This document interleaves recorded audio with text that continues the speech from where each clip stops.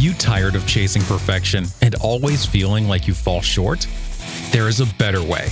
Welcome to the Pop Coach Life with your host, Sharon Smaga, where we are pursuing the art of purpose over perfection. She's going to turn what you think you know on its head and help you discover a life filled with meaning and joy. So buckle up, Buttercup, because here comes Sharon.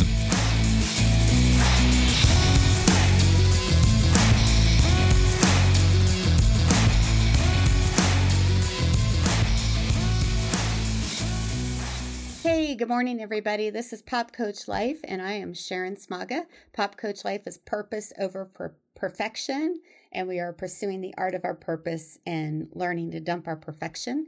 If you are interested in coaching beyond this free content that you're listening to, please hit my website at popcoach.life, and you can directly sign up for coaching sessions. I don't lock you into any number of sessions or say, hey, I'll give you 10% off if you give me 6 months of your life. I know that we live in an economy and most of us a schedule in our lives that doesn't really facilitate some of that. So just to let you know, you can book yourself one session at a time. You can book yourself out for multiples on my calendar. That is absolutely up to you, but go ahead and check that out if you're interested. You can even get a free 20-minute consult just to give you a sense of what it would be like to interact with me directly and get those services. I want you to have that option as well. So check me out at popcoach.life. It's not a .net, it's not a .com, it's .life, because those are a lot more affordable. So please take a look at my website if you haven't been there. Give me a like. If you're listening to me, please hit the like button, leave a comment.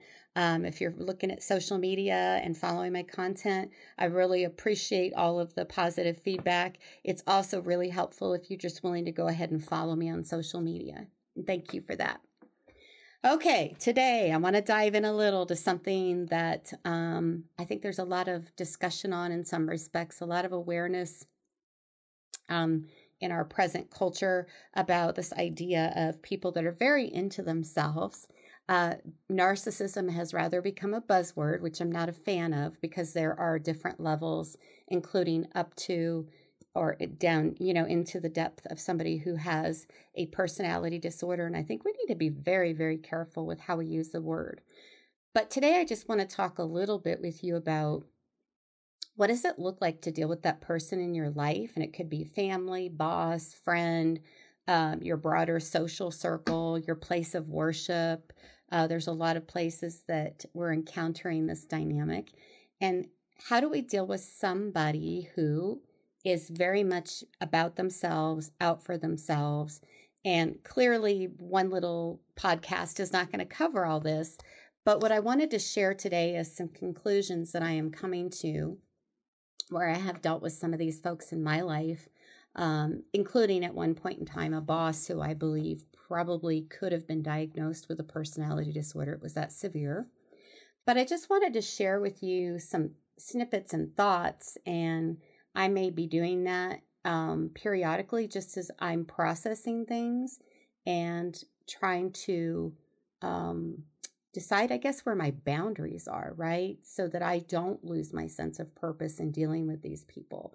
Because you really can, right? If you're dealing with somebody like this, you know that little bits at a time, you maybe almost feel like you have to disappear or be less than just for them to exist in the room. And you almost have to, kiss the ring, if you will, or get permission to breathe the same oxygen. So if that resonates, then you know what I'm talking about. So here's my thoughts for this episode. And this can be a he or a she. I'm going to read it. Most of my stuff I'll usually read with he. It's just habit. But please substitute whatever person you're dealing with in your mind, a we, a they, a he, a she, an it, whatever works for you.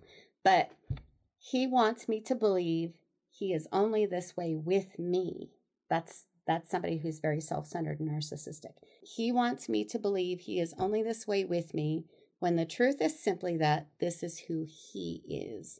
My sin or my failure in this person's eyes is non-compliance.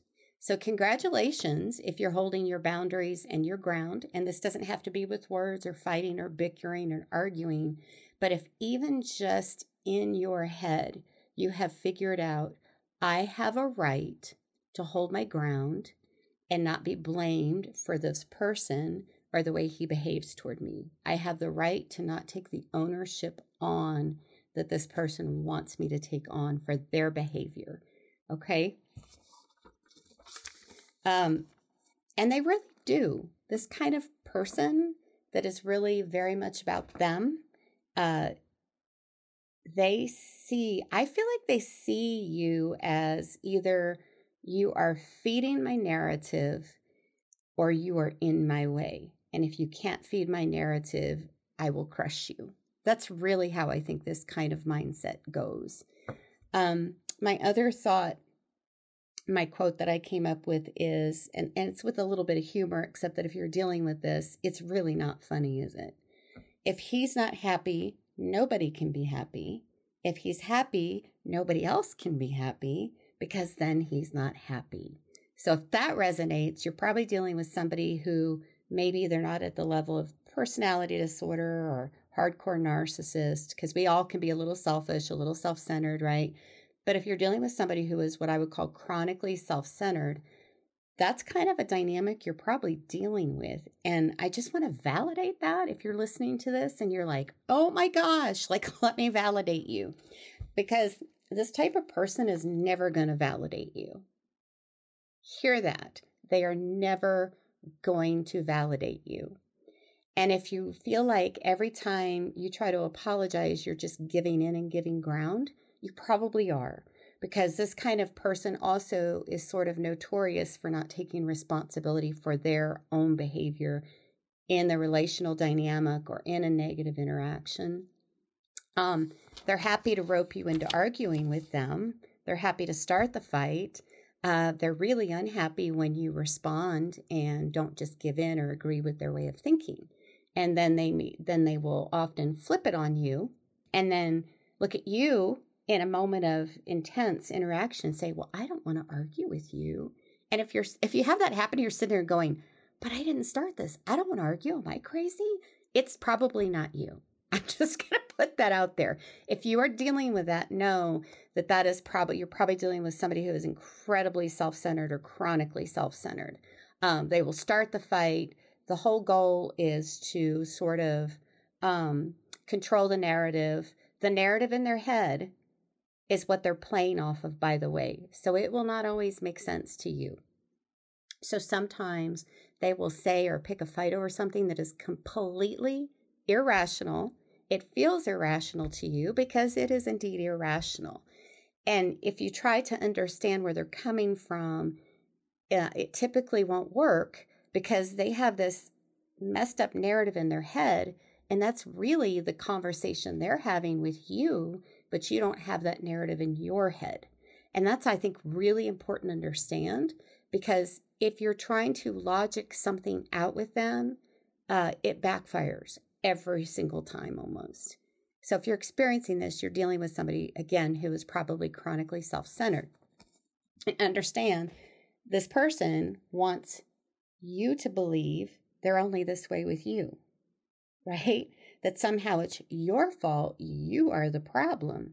And if you would just get in line, if you would just go along to get along, if you would agree, we would be okay. If you're dealing with this person chronically, you've probably noticed no matter how many times you do that, things are still not okay. And I want you to really pay attention to that, because that's telling you something. That's what we call a feedback loop. Pay attention to the feedback loop. Also, if this person's not happy, nobody else gets to be happy. If somebody else is happy, that's seen as a threat or competition, so they're still not happy. See how this goes? So you can't be happy. You can't be you. And you have to be less than for them to be more than. And I'm just going to leave it at this. Are you willing to disappear in any kind of relationship, right? Ongoing. Are you willing to just disappear a piece at a time to try to make peace with a person who functions this way? I'm not suggesting you go in roaring and trying to pick fights and arguments and overpower them. Then you're just playing the same game, right? And it's going to make you look crazy almost. And they're going to go, well, see how you are? Like, that's how their narrative works, this loop they have internally for themselves. So my encouragement to you is figure out where your mental boundaries are. I worked for somebody at one point, I mentioned earlier, that it was incredible. He could be in the building behind closed doors and it changed the mood of the entire building. This is powerful stuff. He could be gone and people knew he wasn't in, or he was out traveling or whatever, and everybody was relaxed and happier. It was just so apparent and so kind of stunning, right? The difference, the dichotomy. So if you're dealing with somebody like that, you've really got to have really strong mental boundaries. Know that even if you quietly refuse to give in, they seem to have a radar for that. I deal with somebody like this in my life, and I swear they've got a radar for it. They can smell it. Even in your quiet, even if you try to be very, very quiet, and you can be thinking, I'm not on board with this, I don't know what's going on, they will come at you for simply refusing to engage in the fight they're trying to pick with you. If you give in and fight, you will notice with this kind of person that you're trying to reason with them, or just simply hold your ground and say, I don't agree with you, and I don't expect you to agree with me. Even that is seen as a challenge. Even that is seen as a problem for them. And they will come at and pick the fight. And even if you refuse to engage in the fight, they're going to blame you. That's something to consider. So how much energy do you want to spend doing that, right? I mean, none of us are getting younger here. I'm certainly not. I've theoretically lived over half my life on this earth. So this is what's really got me thinking about this. I'll be 55 this month. And I'm really thinking about, I think in a healthy way, like, what am I willing to do anymore with my energy? What am I not willing to do with my time and energy? And this includes our mental energy. This includes the stuff that we fuss about in our heads, our anxiety, wanting to make things right, all this time we spend in our heads trying to figure it out. This is a big deal because we spend a lot of mental energy there, a lot of us, and I think we waste a lot of mental energy there. So my encouragement to you, and just bringing this little bit of content to the table, is if you're dealing with this, understand it's probably not you. If this is a chronic dynamic with a person, we all have moments like this with each other. But if it's chronic in somebody you deal with, it's probably not you. You may have spent a lot of mental energy quietly on your own trying to figure it out, or, what did I do wrong, or what could I do better? And maybe we have some ownership, and that's fine. Take on what's yours and make the correction. But I would want to encourage you, stop spinning your wheels to the point steam's coming off your head, right? Trying to figure out how to make this person happy, because I just don't think you can. And it was never your job. So there's that to consider too. Their happiness is their job. So if you're not being a cantankerous, and disrupting their life and picking fights, it's not your job if they're not happy. So let me read those one more time in closing, because I really want you to give this some thought and clear your mental headspace if you're dealing with some of this in your life. Again, I read all of this in the he. Apply your pronoun. He wants me to believe he is only this way with me, when the truth is simply that this is who he is. My sin or my failure in his eyes is that I will not comply with it, right? So my sin is non-compliance. If he's not happy, nobody can be happy. If he's happy, nobody else can be happy, because then he's not happy. Does that sound like a person you can win with? Because it doesn't to me. So if you're dealing with that in your life, and it makes you feel crazy sometimes, hear this podcast episode, realize maybe it's really not you and there's nothing you can do about it except to identify, set, and protect your own mental boundaries with this person. Know how far you're willing to go, what you're willing to sort of compromise on or not. And I think I'm going to be honest with you. The older I get, the less I'm willing to compromise. So I want to love people. I want to enjoy them. I want to be flexible, but I'm not as inclined to compromise with people as I once was. I hope that this content has been helpful. I love you. Keep pursuing your purpose over your perfection. Let the perfection go. There's so much of life that we can't fix or make right, so many edges we can't smooth. And I think a whole lot of the time that we've spent on that, is for things that aren't our responsibility anyway. So I hope this is encouraging. I know you've probably survived Thanksgiving by this episode, and you've got Christmas coming up, and we've got all kinds of interactions socially to deal with. So I wanted to give some helpful content for that. I love you guys, and I will see you next time. Bye.